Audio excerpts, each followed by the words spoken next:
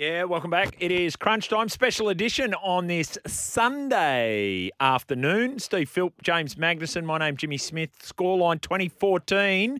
So Sean Russell got across for a try, and now the Dragons have knocked on, didn't get to their kick. So, and that's on you, Ben Hunt. Speculation: Jaden Sullivan has signed with the West Tigers, 4-year deal, $2.2 million. That's if we believe what we read. Which let's do that. Thoughts on that move, Missile? Yeah, I like it. I think you're hedging your bets then, For who? right? For the Tigers? For the Tigers. For Jaden Sullivan? I think it's a loss for the Dragons, definitely. I mean, Hunt's got, 1 year, maybe 2 left? 2, yeah. Or 2 on contract. Yeah. So they're hedging their bets. They've got Sullivan and Laitufanu.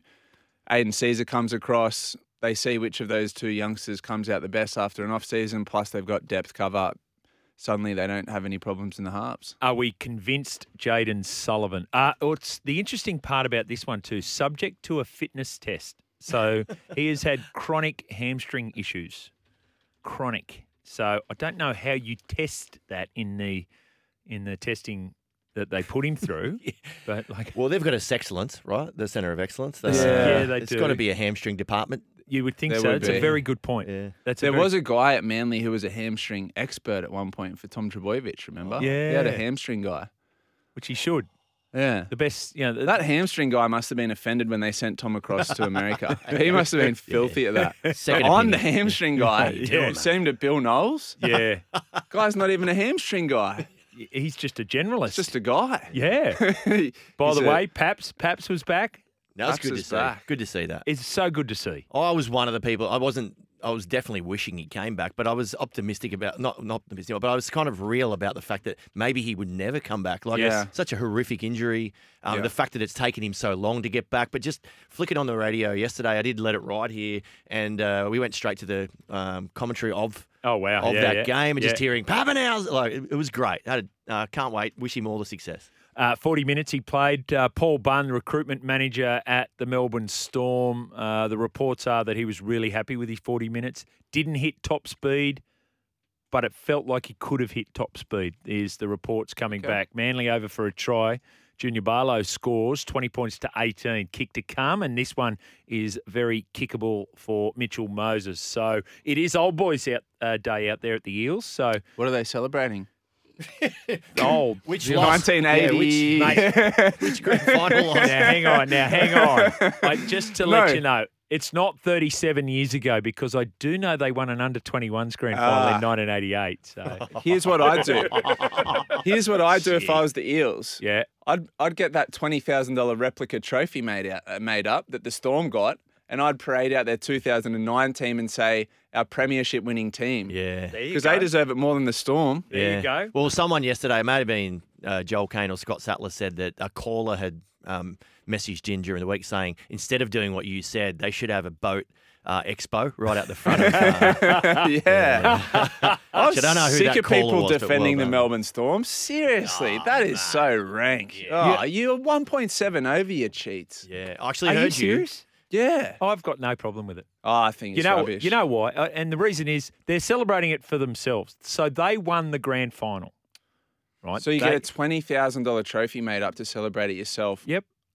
On TV, on the field. Yep. Yep. Losers. Okay. All right. There, have your thoughts I on hope that? they never win another one. 1300 01 1170. So what do we make of last night? Sharks defeat the Rabbits 26-16, 26-0 at one point. Is Nico back? Do we and South Sydney, I don't think South Sydney can make the 4 now. And as a result of that, South Sydney cannot win the comp. I came prepared with statistics. I love it. Go for it. So this is the last 3 rounds for South. So against the Broncos, they complete at 66%. They missed 35 tackles with 25 ineffective tackles. Round 22 versus the Tigers, they win, but completed 80%. Pass mark, just. That was at 65% at halftime. Yeah. 38 missed tackles, 15 ineffective. Last night versus the Sharks, 66% completion, 44 missed tackles, 22 ineffective. So their missed tackles are trending upwards, meaning their defense is getting worse. Yeah. Their completion's hovering around that 60 to 70% mark. No team with either of those statistics can win a comp. You're 100% right on that. And the other thing, I think the lowest, like the band is about, the elite teams are completing at about 79%. Well, the elite completion teams, just because you're complete doesn't mean you're a good team too. And the worst at around 71, 72. So they're well below what a season trend would look like. So where do we apportion blame for this, Philpy? This is... we'll get to the Sharks, but the South Sydney Rabbitohs are the story coming out of this one. A late charge, but never really in the game. No, and it was interesting. I saw the press conference, and I reckon it's the first time the coach has addressed it. He said, we're just not getting anything out of the boys. And he kind of mentioned we're running out of time, which is interesting. Do you have the audio of that? Yeah, let's go. Jason Demetrio, post-match. Are you worried it is getting a little bit too late? Like you've only got 3 games left to kind of get this right.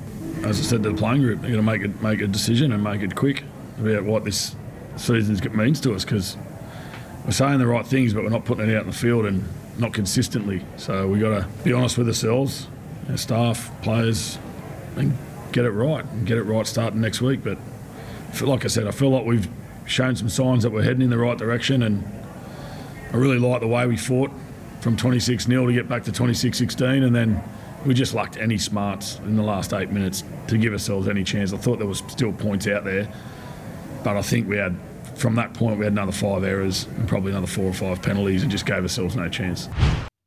So, I don't mind that. That's an honest assessment of where you're at. It's very concerning when you say you lack smarts with the spine of Damien Cook, Cody Walker, and Latrell Mitchell. If you're lacking smarts between those 3, there's something going awry. I think Walker and Cook particularly have come off Origin with a real hangover. They have not hit any real heights. Oh, Walker played the game. It might have been before Origin 3 against the Warriors. He was mesmerising. Yeah. And Origin itself, he was mesmerising. Yeah. Amazing. All right, give us your thoughts on that. 1300 01 1170. The text line 0457 736 736. Crunch time on a Sunday. 20 all. Scoreline, 11 and a half remaining. Break and back with more.